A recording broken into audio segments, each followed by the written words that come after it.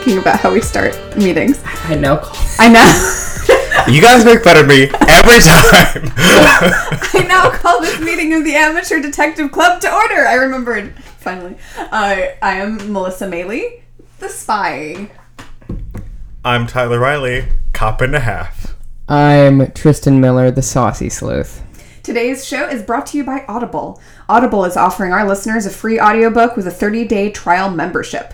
Just go to audibletrial.com/adcpod and browse the unmatched selection of audio programs. Download a title free and start listening. It's that easy. Go to audibletrial.com/adcpod. And today, I want to recommend Murder in Mesopotamia, which is the book that we are going to be covering on today's program. Okay, that's what we're talking about.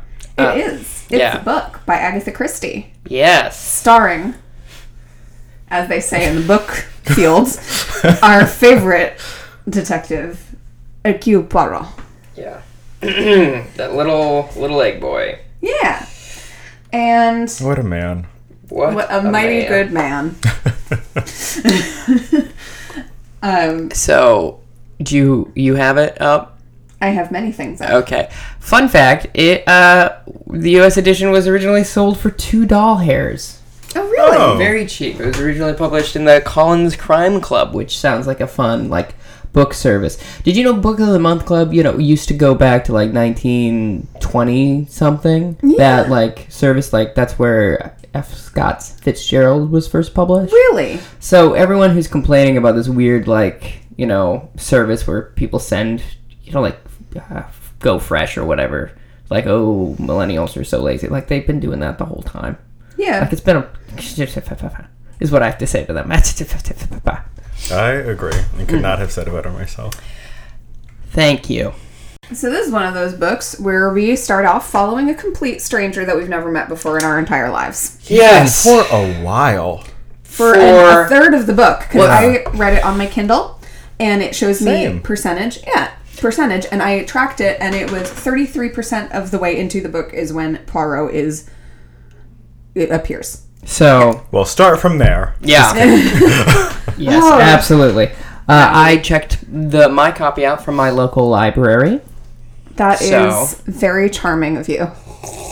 Oh, and I bet you'd drive a Prius, too, if you could. I've never driven. I would only ride a bike if I said could. if you could. I can't. But if I could, I wouldn't choose a Prius. Why wouldn't you? Because Ford is the best. It's so economical. So this lady. Yes.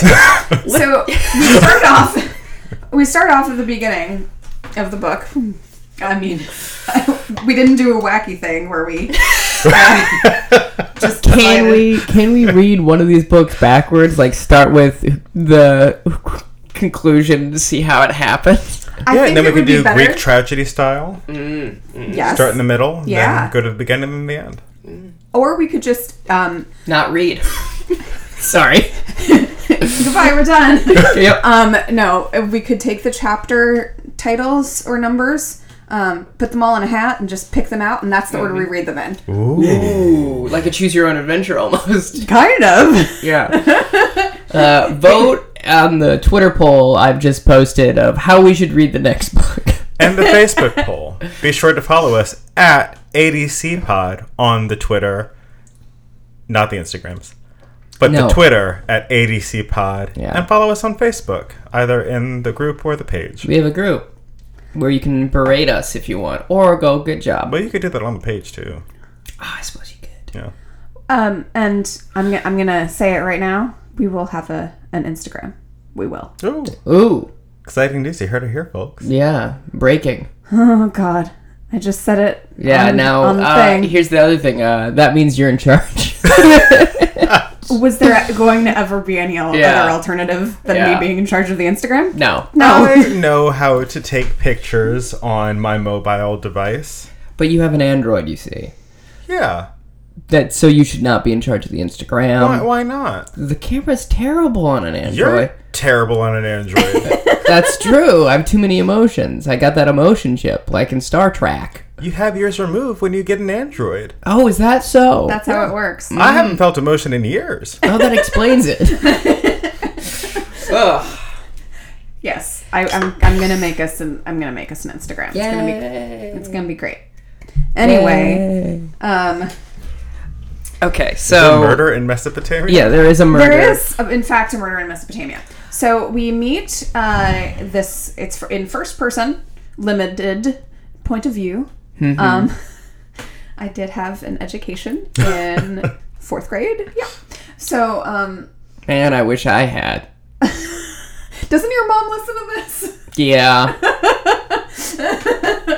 She did well English-wise. She did well all around. Yeah. But she specifically did well English and literature-wise. But anyhow.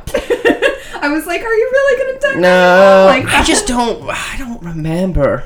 I mean, none of us really do. But anyway, it's in first person. It's in first person. It's not Hastings. It's not Hastings. It's not Hastings. It's this lady. Yeah, we don't know her. What's this lady I don't nurse? know To her. quote Mariah Carey. Yeah, I don't know her. It's Amy Leatherin. Nurse Leatherin. And she is... Not Nurse Lacerin. I'll tell you that. She is something. So, this lady, she's a nurse. She is super very judgy. Yeah. Yeah. And sometimes she's right, but most of the times it's just a little much. It's like, all right, okay, calm yourself. Yeah. You're not perfect either. Yeah, she don't know these people. She doesn't. Yeah. She's in a foreign country. Yeah. Which she makes very apparent. Oh, yeah. Yeah. This was a book where I was just like, even for Agatha, this is racist. Yeah. This is... Goodness. Yeah. This is garbage. And can I tell you what I think? Because she was on Diggs a lot as well, right? Yes, her second husband was an archaeologist. Yes. And so she probably went to Iraq. And so she probably did not like it. She didn't dig it? Ow! It did not rock her world. That's good. So I have a feeling that all these predisposed biases may be just her getting it all out of her system. Well, how did she get back to England?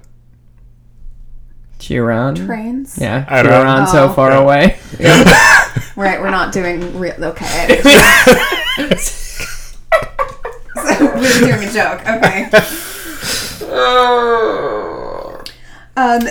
So the opening chapter is from the perspective of, I believe, is it Dr. Leidner? Yeah. God, it jumps around so much. And so Dr. Leidner sees Nurse Leatherin.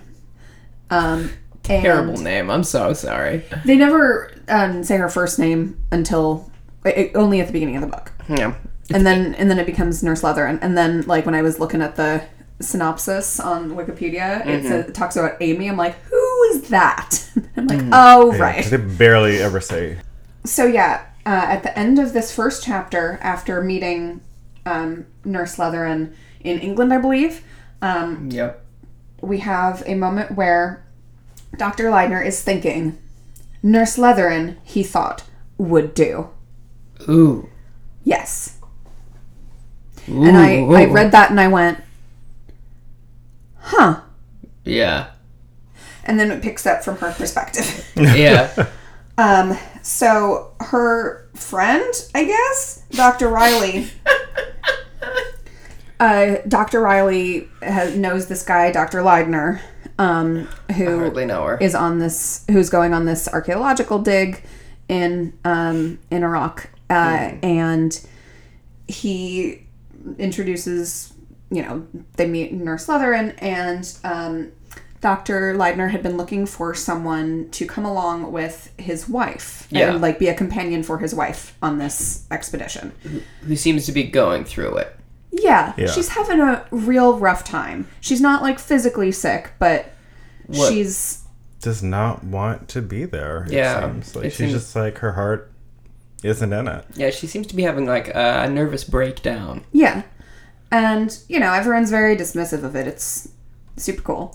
At one point they even say it's like she has a nervous condition, which I was like, that's a very polite term for what's happening. Oh, it struck me much more like a very misogynistic. Sure, yeah, of the time, but like, for what is happening, like it's polite in as much as it's downplaying it. Of like, oh, she from the outside looks like she has paranoid schizophrenia, so it's like, oh, she's just nervous, which is fascinating. Well, I also just think it's like I just think it's like an of the time thing. Yeah. You know, like your grandparents are like, "Oh, your knee hurts. That's just growing pains," and like, no, there's like a hairline fracture, but like, sure, growing pains. Yeah, or like my grandmother telling me that if I went outside without a hat, I would get pneumonia, which turns out not true, and or wet hair or something like that. Yeah, and you'll catch your death. That whole thing. Yeah, mm-hmm. I mean, it came from a very genuine place. My poor grandmother lost 2 of her siblings real young because it was the early 1900s. Like, that'll do it. Yeah, so she was didn't hurt me to make sure I had dry hair and put a hat on. Yeah, so made grandma feel better. But yeah, it downplays it a lot because what she claims is like she's seen people at the window. She's convinced someone's trying to kill her. She's like really anxious and she's really amped up. Yeah, that's when we find that out when we get to when Nurse Leathern comes over to join everybody. And she finally does meet her and. She seems, from the nurse's perspective, she seems like a pretty cool lady. Yeah. But does seem very agitated. Yeah. And, sometimes people have reasons for being very agitated. Yeah. And it can be explained by them having real legitimate reasons to have emotions. Yes. And also we get a pretty quick... idea of how what's this lady's name again? Who? Miss Leidner? Mrs. Leidner? Yeah. Her first name? No, just like, I forgot her name. Louise is her first name. Louise Leidner. We get a quick idea how like everyone seems to be rather enchanted by her. She has a very charismatic energy, as well as being very chaotic. And I'm like, oh, I know exactly the kind of person you're talking about. Yeah. And we do get like a bit of gossip. The hot gossip. I think that's the name of the chapter, number 3. I think it's gossip. Yeah. Where Amy is going around being nosy. Yeah, as she does. All up in everybody's business. And there is something I highlighted because... I want to know if it's the same thing I highlighted. Please go on. I bet it is. I couldn't highlight. My highlight was, I can explain best what I meant by saying that they all pass the butter to each other too politely. Yes. That is who our narrator is, just so everyone knows. Yeah. That's amazing. I didn't catch that. Yeah. Okay. I do remember that. But what I highlighted is she's, we're being introduced to the cast of characters. And, of course, Mercado is a rather queer fish. He has such a very odd beard, put in Mrs. Kelsey. Like, what a thing to say. What a thing. Like, okay. In modern terms, it would mean something completely different. Yes, it would. Yeah. And also, did Agatha, just discover the word queer before writing this book? It seems so, yes. It's in this book, literally in every chapter, multiple times. Yes. It's get this girl a thesaurus. I also think that was... I mean, of course, connotations are different today. And I think, for sure. Yeah, and I think that was just also used a lot more at the time. I kind of see it... I've seen it in other literature and, plays kind of thing. Yeah. No, I get that. For me, it was just, the excessive amount of times. Right. Could you imagine if you replaced it with weirdo every time? What a weirdo fish this man was. Such a weirdo beard. Beardo. That weirdo nasal chant that Abdullah does in chapter 10 as well. Oh boy. Poor Abdullah. Bless that child's heart. Just, as we talk through this book, picture it just being very racist, just all through, just a little sprinkled in. Yep. You know, with maybe the salt shaker cap wasn't even on. They just went like, here's some salt. Here's some racism. Yeah. It's bad. So hamburger racism. Yep. So we're there in Iraq, and she's being very judgy. Yes. She's meeting all the cast of characters. Who else does she meet? Let's talk about these people in this book who I remember who some of them are. So I'm just going to reference real quick. So we have Miss Johnson, who is one of Dr. Leidner's colleagues. Wait, is that Sheila? No, Anne. Okay. Oh, yes. She's been there forever, very devoted to Dr. Leidner. Then, of course, there is Dr. Leidner himself, and he is an archaeologist of some repute. Thanks, Wikipedia. Great. Richard Carey, who is... I've never heard repute. I've only heard ill repute. Oh, yeah. Yeah. It works the other way around. That's fascinating. I've never heard that before.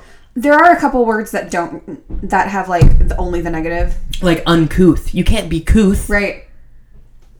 Anyway, so there's Richard Carey, who is another longtime colleague of Dr. Leidner, and he is very handsome. Oh, yeah. Woof. Just the most handsome. Who did you cast?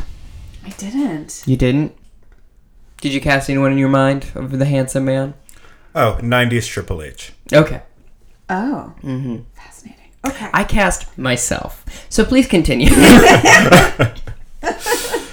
Great. Then there is Dr. Riley, who is the doctor that the nurse was introduced to. That's me. Okay. That makes sense. I thought Jonathan C. Riley, and I couldn't get it out of my head. Oh, fair enough. Which is unfortunate. And then his daughter, Sheila Riley. Who is a pill. I like each podcast recording, everyone ages 40 years. I know. We become just old people. Which is appropriate. Would you like a butterscotch? I would. I don't have any. It was a joke. I'm sorry. I used to have. Rude. You remember. I used to have a bunch of butterscotches. You did. That's right. Yeah. It's the only reason I agreed to do your other podcast. That's true. It's like hey, do you want a butterscotch, young man? You record for an hour, I'll give you a single butterscotch. You know, I never think of getting butterscotch. It was already unwrapped and loose. I'll give you one of these butterscotches. From my pocket. It hasn't been in my mouth before, no sir. Do you know, I never think of getting butterscotch, because, you know, why? What do you mean, why? It's my favorite candy. No, but like, I don't think of getting hard candies usually. It's not something that like occurs to me. Okay. But then in Disney World, they have an entire store devoted to butterscotch. Oh. Yes, in I think Germany and Epcot.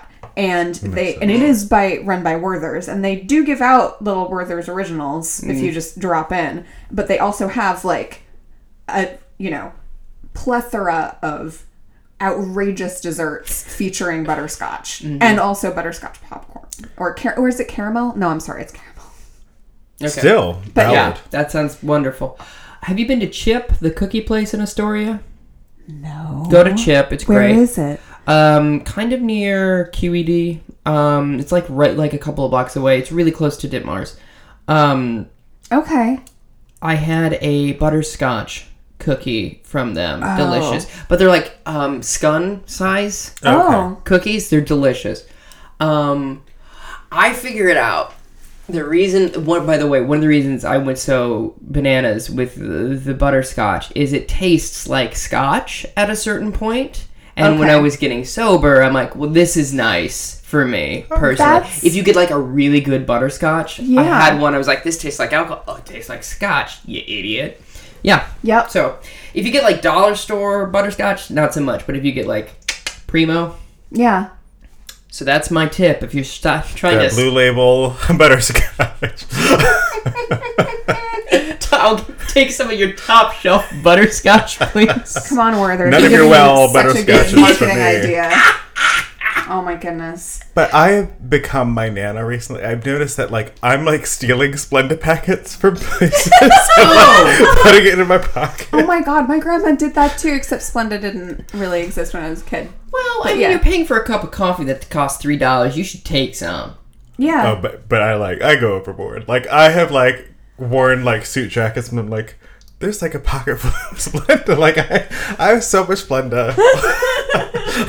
It's a problem. Eventually the packet starts wearing down and it's like, oh no. It starts fusing with the jacket. Yeah. It's like, gotta use it today. Yeah. You should bring some of those over so when you have coffee, you can just bring your own sweetener, sir. No, I'm good. Okay. Did you know the only way sugar can rot is with water? Oh. Yeah. Otherwise it's just just go forever. sits. Yeah, pretty much. Just kind of sits there. Huh. Like But the way, honey. yeah. But if you put it in water, it'll.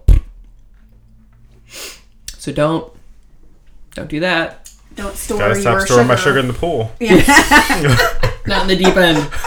Don't go in there. Got a stew going. Oh god. Oh. I like to have fun. So then we have Joseph Mercado of the Odd Beard. He is another. What is that? His Game of Thrones title? Yar, I'm Odd Beard. That is how they talk in Game of Thrones. Some of them, they're pirates. Some of them. They are. So. They are. Yar. Yeah. Oh boy. That one guy who's devoted to Emilia Clarke's character kind of sounds like he's like Khaleesi. Jon Snow? No, the other guy, the old man. Yeah. Okay. Now that eats the big one in the last season, right? Yeah. I've seen Spoilers. season 1, 2, 3, and the last one, Great. which is as intended. Yeah. It's killing me that I don't remember his name, but I know exactly who you're talking about. Yeah. So Very handsome. oh yeah, he is very handsome. A DILF, if you will. Sure. So we got Weird Beard. Joseph Mercado, he's a colleague of Dr. Leidner, and he's been there for like past 2 years helping him dig. And he is often tired. So, you know. Yeah. Identifiable. Yeah. Relatable. And then his wife, Marie, who is... I like identifiable instead of relatable. Yeah, I couldn't think of the word relatable. No, but I like that. That's good. It's like, yeah, that's... I can... Yeah. I recognize that within myself. Yeah, exactly. And then... The tired in me sees the tired in you. Now I'm a... Yes, exactly. His wife, Marie, who's very... It says she is devoted, his devoted wife. Yeah. Oh boy, yes. And she's not a fan of Mrs. Leidner. No, not at all. Yeah, kind of hostile to the nurse, but honestly that makes sense. It does. Yeah. She's kind of hostile to everyone too. Anyway, David Emmett, who is a quiet young American man, and he's working on the dig. Again, second year there. He's the one in the photo booth, right? I barely... The dark room. He takes Yes. photographs. Oh. He's the Diggs That is him? photographer. And that's So- that's what his alibi. Well, I'm getting ahead. Yeah. But yeah, this is alibi. because he's like also such a soft boy, and I'm like, yeah, of course you're taking photographs. People have been the same for years. Yeah. Then He's an there's, e-boy. Sorry. there is Bill Coleman, who is another young man working on the dig. He isn't really into archaeology, but he really likes to forge things, apparently. That's true. Like signatures? Yeah. Some of And those then- signatures. There's Carl Reiter, Reiter. I don't think I know how else to pronounce that other than Reiter. A young American man from Chicago. And it's his first year. No, he's the photographer. Oh, he's the photographer. Yes. Oh, my mistake. Yeah, I mean, it's hard to distinguish the two of them sometimes. There's a lot of people in this There's book. so many people in this book. There's so many people in this book. Like, and you thought Orient Express was bad. Oy. I mean, there are, but they're so well developed and like distinct. Are you They're distinct. Are you and talking Murder on the Orient Express, right? Or this book. In Murder in the Orient Express. Okay. No, what I mean is... I know, I was like, you were both offended, which I understand. No, what I mean is because they were so well developed in Murder on the Orient Express, it's easy to be like, oh yeah, of course, that guy. Yes, I know who he is. Whereas these two people that we just confused, it's like, does it matter? Yeah. No, not really. Yeah. We will probably never talk about them again. And then there is the priest, Father Levigny, or whatever, who is a French cleric, as they put it, which now makes me think of him as a Dungeons and Dragons character. Oh, that's fun. Yeah. And he's brand new to the team, but he has a great reputation. And that is all the people in the book. And it's been an hour that we've been talking. Yeah. Something like that. Got a lot of good serial content, though. Oh, my gosh. Oh, okay. So those are all the people. She meets all of them. They all have various opinions about this Mrs. Leitner. Yeah. Some of them like them, some of them don't. Yeah. But of course, a whole bunch of hot goss. Yeah, a bunch of hot goss. And that's most of the first book. Then... Can I say what happens next? No. Oh, no. Dr. Leitner thinks everybody loves his wife. Yes. Because... He's like, everyone is just crazy about her. Oh my gosh. Yes, which is not the case. But we do get why Mrs. Leitner has been agitated. Mm-hmm. Was that what you were going to say next, Tristan? No. Okay. We should talk about that, though, yeah? Probably. Yeah, probably. So, Mrs. Leitner was married very young to a guy who went into the war. Pew pew. Yeah. And then he did something shady and she gave him up. Is that what happened? No, he died in the war. Quote unquote. Wasn't he? No, like, you're both right. Yes. He was running away from the situation when he died in a train crash. Right. Yeah. Yeah. Yes, train with a T. As opposed to the other way of writing? Like plane. I want to make sure that I was heard correctly. Okay. Plane. A crane crash. He was just because I don't really hear about too many train crashes nowadays. You hear about plane crash, so I just wanted to make sure that... We also call it a derailment. Yeah, exactly. There's plenty of derailments in New York. There was like 2 or 3 last year. It was nuts. There's a derailment in this conversation. I'm sorry. So he died. He dead. Yes. Right. And... his body and face were so, like, mangled afterwards. Yeah. He was gooey. It was, oh, gosh. Why did you say that word? That specific word. But yeah, so she had basically given him up to the government for, like, he's running away. And he knew about this before he died. Yeah. That his wife betrayed him. So... Years later, she starts getting these threatening letters. Threateners, if you will. Yep. Or nasty notes, as I call them. Yep, exactly. And it purports to be him threatening her that he will kill her if she remarries. Yeah. Great. Which she's recently done. And the notes have come back. Yeah, and she's very scared. Right. So they stopped for a while, and then she marries Dr. Leitner, and then the notes resume. Mm-hmm. And then they go away again because when they leave the country, they leave England, and then they start showing up again, even though they're in Iraq. Right. So she's, your allegedly dead ex-husband is sending you hate mail. Threats. Yeah. Like, I think I'd be pretty upset too. When your husband's ghost ats you, you're gonna be a little concerned. Yeah.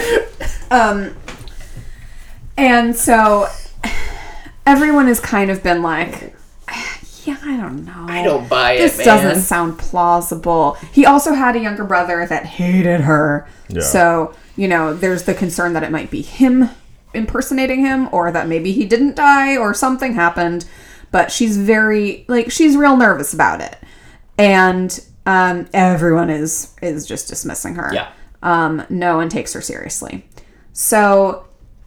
And she's claimed to see a face at her window, tapping at her chamber door, stuff like that. She's very...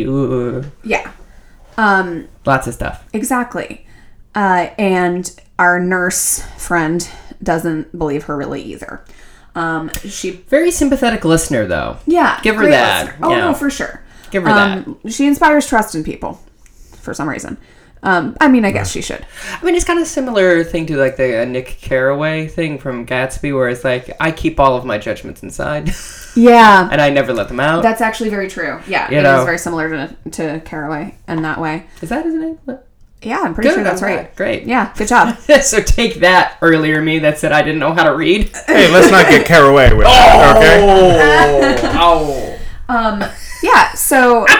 that got me. So, she shows the letters to our nurse friend, and she sees other samples of her handwriting for some reason. I can't remember why. And the handwriting looks real similar to her handwriting.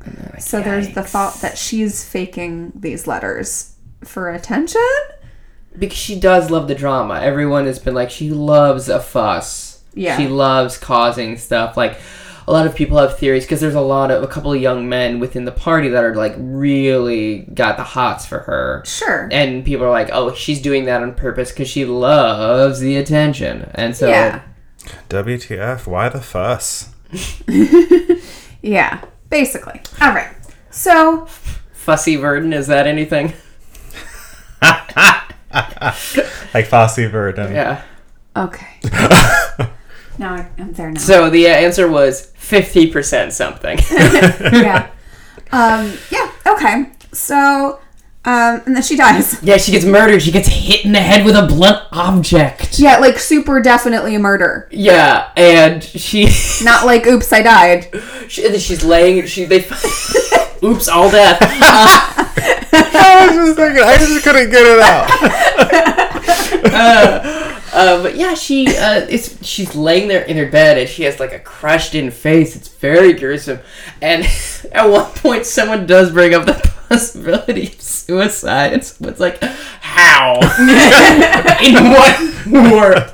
Yeah. So elaborate. And so, so they're like, oh gosh, what do we do? The doctor on hand says, oh, she's been dead for about an hour. Yeah, that's Dr. Riley. Yes. Who, incidentally, no one ever suspects of the crime. Yeah. Which I thought was interesting. Because he's a doctor. Right. You know, do no harm.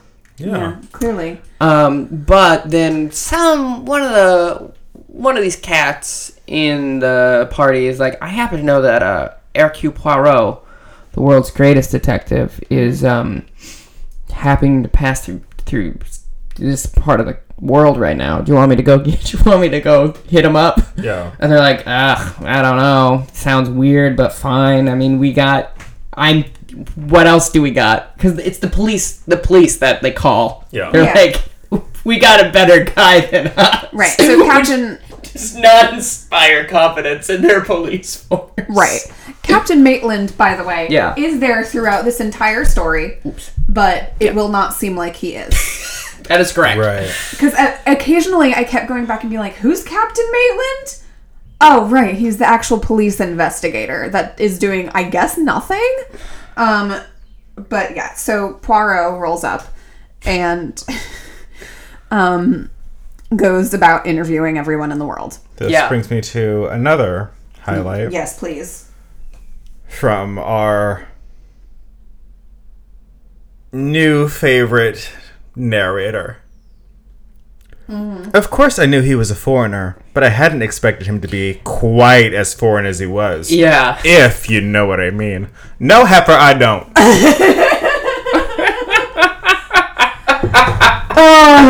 She also refers to him as ugly a lot. Yeah. So rude. And she's like, at one point, she's like, I wonder if he has a wife. No, can't possibly be. And I'm like, that's so mean. Yeah. Fortunately, she's very polite outwardly, so I guess people don't get offended by her very, very harsh thoughts. But, ugh. Anyway.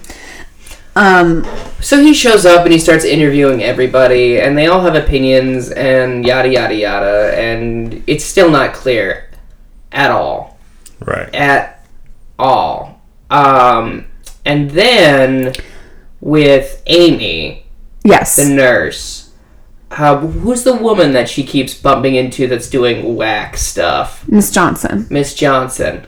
Miss Johnson is very upset, like, Quite. Is blaming herself, like, that she didn't, like, she should have heard something, but she also does very honestly say to Poirot, like, I was not a huge fan of her. Yeah. But because she really seemed to, because, you know, she's one of, Miss Johnson is one of Dr. Leidner's longtime colleagues. Oh, yes. And so... And there was a change once he got married. Yeah. And so she wasn't a fan, but at the same time did seem like really earnestly upset about her death and, you know, seemed forthright. Poirot actually was believing what she was saying. Yes. But she gets pretty upset. She gets pretty upset, and she does some very interesting things. She bumps Amy, and she bump into each other, and she's holding a note, and then immediately burns it up. Yeah. Which is, you know, that's normal. And then... Next to normal. Yeah. And then... and this is far later in the book, but I can't with this, and we gotta keep moving. She's on the roof, and Amy is once again just hanging out next to her, nose and just, and she's like, oh, I know how it was done. Oh no, I know how it was done. And then runs away, not explaining anything to Amy. And then the next day, she's dead. Yeah. Yeah. I mean, basically, in between all of this, we're getting interviews with Poirot and the rest of the cast of characters, and it really, like, we get some clues in there. We get some insight as to who liked her, who didn't, but, like, not a whole heck of a lot. Yeah. One of the most interesting things is someone, I forget who, says that she and, what's his name? Handsome man. The other longtime colleague of Dr. Leidner had been having an affair. Yes. So, when he is interrogated, he's like, I hated her. And it's like, okie doke. Sure. Great. So I think that's the most valuable piece of information that other than all of the alibis. There's only 2 people that don't have good alibis, is that correct? But then they don't really have motive or something. Yeah, it's all very strange stuff. Oh, and they determined that there was only 10 minutes in which she could have been murdered. Yes. And so they're like, okay. And so her husband was on the roof with somebody else. And this whole time, Poirot truly believes in Dr. Leidner's complete and utter devotion and passionate love for his wife. Yes. Yeah. But, you know. Yep. And then, so Mrs. Johnson's been murdered. She's been poisoned. Yeah. She normally has a glass of water halfway through the night. Someone basically put, like, bleach in it, and then she died. But it took her a while. Like, that day when she was on the roof and kind of acting real weird and just got out, like, the window. Yeah. She had already been poisoned, and it was working her way through her system. I see. I'm pretty sure that's what happened. That's how I understood it. I think you're right. Yeah. Full disclosure, I did read the book quite some time ago. Yeah. And have watched and absorbed other media? murdery things. Oh, sure. In between them. So I'm... hazy on the details? Yeah, because there's a plot in Murder Mystery that is similar. Okay. In that someone... Yeah. Yeah. Yeah, but the main point is she's gone now. Yes. And then that's kind of the straw that big. And from a killer's point of view, rightfully so. Yeah. She knew too much. Yeah, her last words were, the window. Yeah. So it takes a bit for Poirot to kind of work out what all of this meant. Because he'd been suspicious of Father Levigny, or whatever how you pronounce his name. I'm sorry, I have no idea. The cleric. And he had been like looking into him because he had motive, because what Poirot figures out is that the priest guy, our cleric, is actually a thief and has been posing as a cleric, as a hot priest. Yeah, and has been like swapping all of Dr. Leidner's valuables for like fakes, and so the motive would then be, if she figured it out, then he would have a motive to kill her. But it didn't quite add up for Poirot. Yeah, he does disappear the night before Mrs. Johnson's death. He just is outie. And the reason Poirot figures that out, and this is something I forgot to mention, there was a bit of wax on a cup earlier, and so he's making forgeries and blah, blah, blah, blah, blah. Right. So he's gone, but it doesn't quite make sense. Yeah. Because he's also gone after Mrs. Johnson gets murdered, so the timeline's different, and... Yeah, I mean, because it took her, like, a number of hours to die.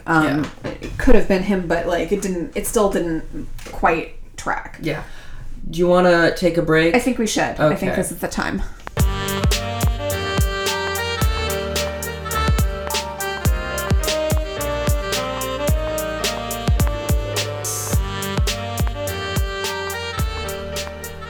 Hello everybody, this is Tristan Miller, the Saucy Sleuth, coming at you with some announcements and advertisements. Of course, you can go to audibletrial.com/ADCpod, get a free book on us, helps the show. We're also on the Scavengers Network. You can check out all their other content, including State Your Case and Insanely Haunted, which I don't know what it's about, but I'm going to check it out this week, and I'll let you know. There's just a lot of podcasts and a lot of choices on Scavengers Network, and sometimes it's hard to keep up. Also, they have Wet Hot Moon Juice, which is a NaNoWriMo podcast. So if you're doing National Novel Writing Month, maybe you can find some catharsis there. Couple big announcements. Number one, we have our own Patreon. You can go to patreon.com/ADCpod to support this podcast there. We're looking to do this show weekly, but in order to do that, we have to get some of your support. So if you want to donate, even at the dollar level, you get access to bonus content and episodes that we'll be making in the future. Speaking of, this is our last novel that we're going to be reviewing for a while. They're very time-consuming, and they're very big. As you can tell, this episode is very long. So they're going to be available on the Patreon for a bit, and then we'll unlock them once we reach a certain amount of donors. But we're going to be still reviewing them. It'll just be available on the Patreon. For even at that $1 level, you'll get access to them. Any help would be great. I would love it. If you were to support us. We really love doing this podcast, and we want to be able to keep going with it. Specifically, if we can do it on a weekly basis, I think that would be really great. We're looking to get 10 donors to be able to do that, and we already have 2. So here's hoping for 8 more. Tweet us at ADCpod. Okay. And check out the new Instagram. It's at ADCpod as well. Go check it out. It's great. Melissa's doing a great job there. Okay. Anyway, let's get back to the episode. I love you all. Hope to hear from you soon.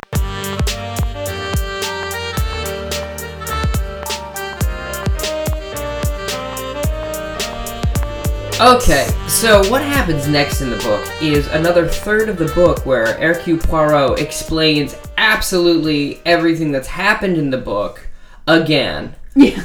And my God, I love a parlor reveal, but my God. This one's a little too much. It's like, it was literally like 15 pages of just a straight monologue. No, it was like 30 pages. Are you serious? Yes. Yeah. I thought it was, oh my gosh. It was just. It's not a long book. Like, it's 181 pages or something like that? It's 265. No. Well, in my Kindle, it's... I'm sorry, 281. Yeah. But yeah, it was still 30 pages. Yeah, and that's too many pages for... I'm sorry for that aggressive. No, I was just like... It's okay. It was more just like disbelief, like, oh my God, it felt like so much longer. Yeah. Well, I mean, it still wasn't that long. Like, 281 is like a pretty short book. Yeah. Is it? I don't know book. I don't know how a book does it. Is that a short book? Yeah, it's pretty short. Okay. I mean, it's like... For a book, yeah. It's not a novella. It's still not... it's still a novel. But it's a pretty, easy read. Yeah. So... But yeah, it's just... There is so much of... Yeah.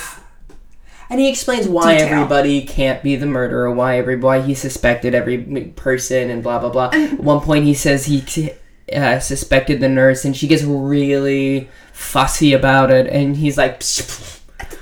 Yeah, calm down, you racist. Yeah. Yeah, seriously. But... And by the way, I have to interject here. Yes. Because I did figure this one out.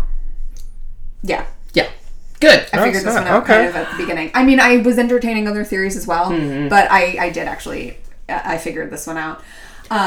Can I mention something, though? The best thing happens in these 30 pages. At one point, Poirot describes Handsome Man as having le sex appeal, which is perfect. Yeah.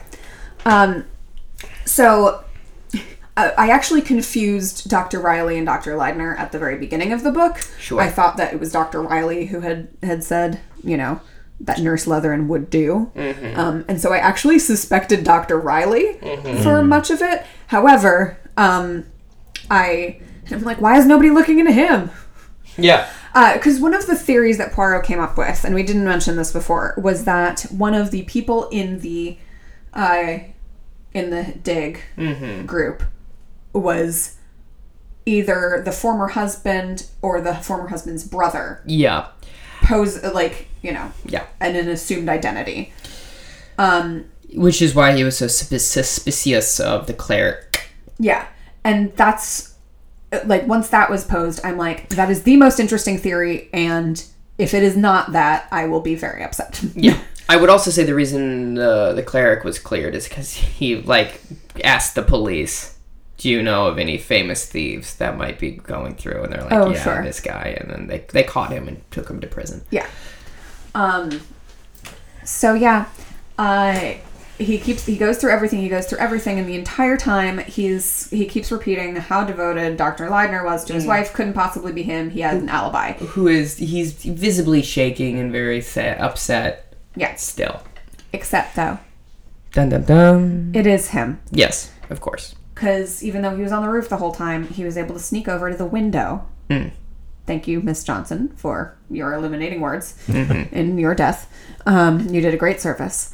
So he goes over to her window, and I guess she leans over and is like, "Oh, hey."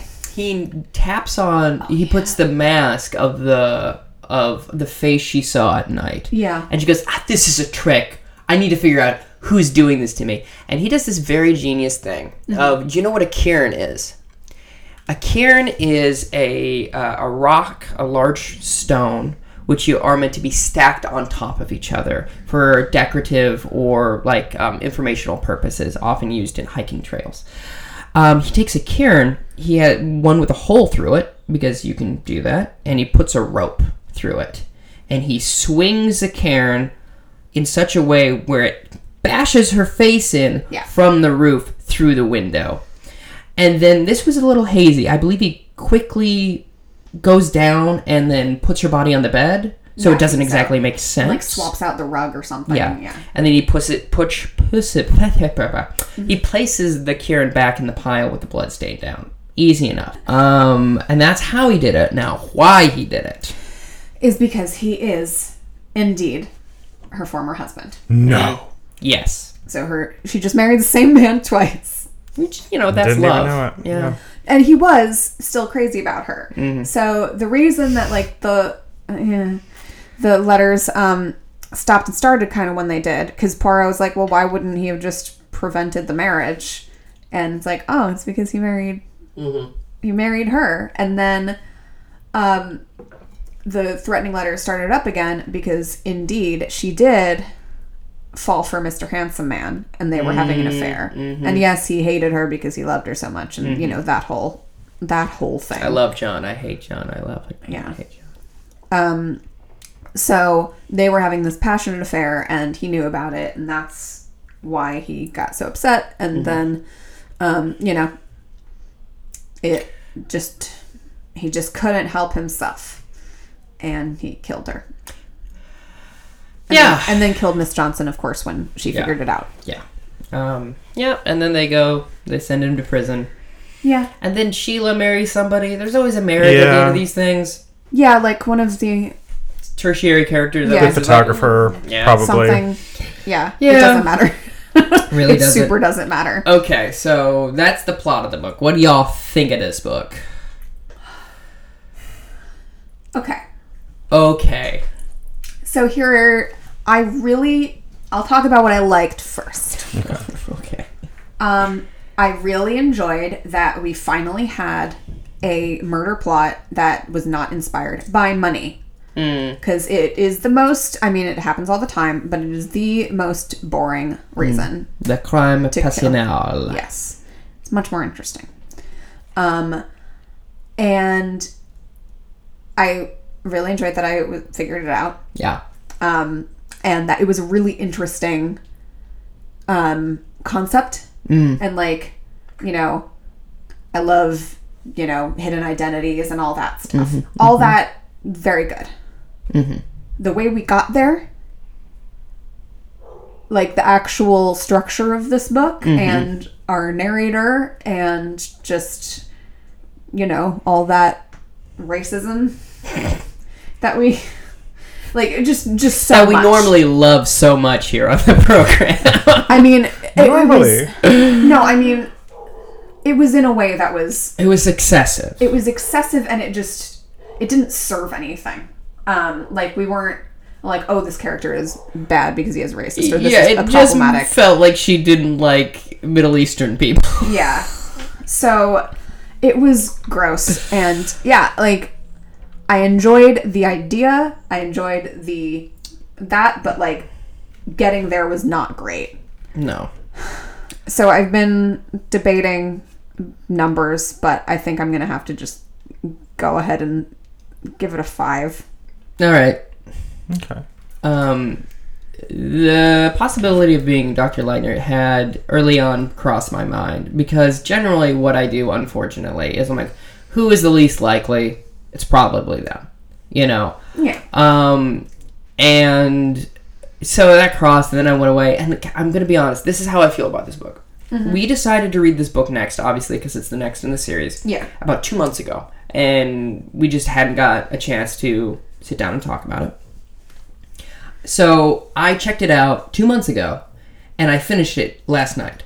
That is how difficult it was for me to get through this book. Just that first third. Once Poirot showed up, it was pretty easy for me to get through it. The first third was... But it was abysmal and just a slog. And doesn't really add to the anything. Because what happens is you have Nurse Leatherin getting the lay of the land. Yeah. And then you have Poirot show up and get the lay of the land. And then at the end, you have him for 30 pages tell you the lay of the land. And then the book ends. So it felt almost as if she had one idea and kept repeating it 3 times. This should have been a short story. Yes, precisely. I'm sure I'd make an excellent film. Yeah.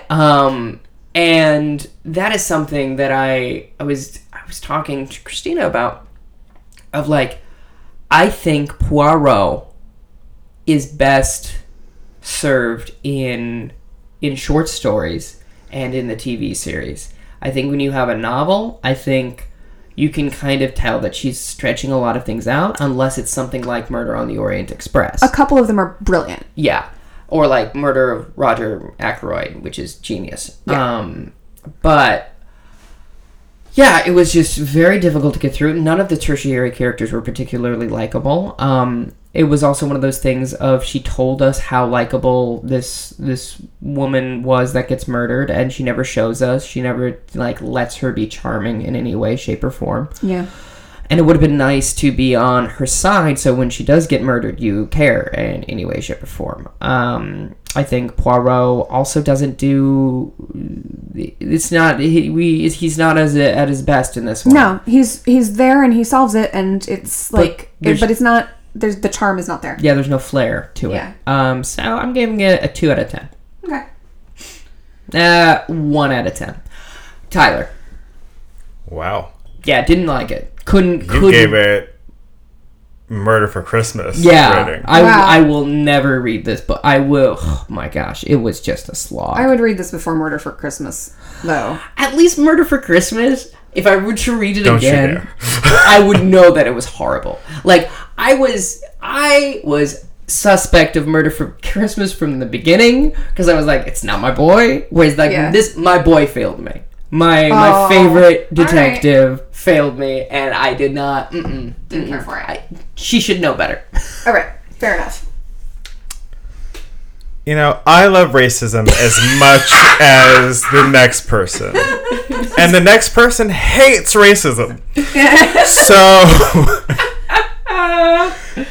this was a time. This is something that I really had to really just turn everything off in order to read the book, because I just kept letting myself get distracted because I could not get into this book. Mm-hmm. I hate reiteration, so I won't go into all the same points, and I'll just give it a rating of 3 out of 10. Yeah. So that's an average score of 3. Yeah. Yeah. So if you are desperate if you've finished all of the other Poirot books, you can read this one. But I would say, Melissa, I would agree with your point. The concept is very strong. It was very enjoyable. You get a good sense of what the compound where they all live is. All those parts are strong, but it just too long. When she starts talking about the letters, I'm like, yes, thank you. Can I tell you though? She at one point goes on about what an archaeologist, because Nurse Leathington visits the dig site, and she goes on about it. Yeah. And it feels like she just wanted to talk about archaeology, and she's just write an essay. It's fine. You could just do that. Yeah. You can write a memoir about when you were in the Middle East doing an archaeological dig. That's fine. And listen, I like long books that have lots of detail. Love Lord of the Rings. I enjoy Lord of the Rings. I also really like Charles Dickens, who got paid by the word. Yes, he did. Love Charles Dickens. Beautiful books. But this was what? Why? No. This is superfluous. And may I say, with both of those examples, given them long books, the prose is eloquent and is beautiful as well as being excessive. Whereas with Agatha, she writes in a way that is easy to read. Right. So when she goes on for a very long time, it's just kind of boring. Right. Because there's in no way is it flowery. Right. But when you have something that is a very, the Big Four, that is also a very strong book of hers, there's a lot of detail in it, because there has to be, because it's just a very intricate plot. Mm-hmm. Murder on the Orient Express, Murder of Roger Ackroyd, and Big Four have been probably the strongest. Yeah. I think she also has a very similar problem to a lot of speculative fiction and a lot of pulp fiction, of the concept is so strong, and then we'll see how it turns out. Yeah. But that's how 1.5, because I don't want it to be Murder for Christmas level, because she deserves better. It's true. There was a story in there, she just didn't write it well. Though similarities, both of those books have characters with past names, so that's now my sign to be on my guard to see if the book's absolute garbage. I see. Okay. If there's a pass nay, I say nay. I pass and I nay. So. All right. Well, I think we have solved it. The crime of this book. And therefore, I will call this meeting adjourned.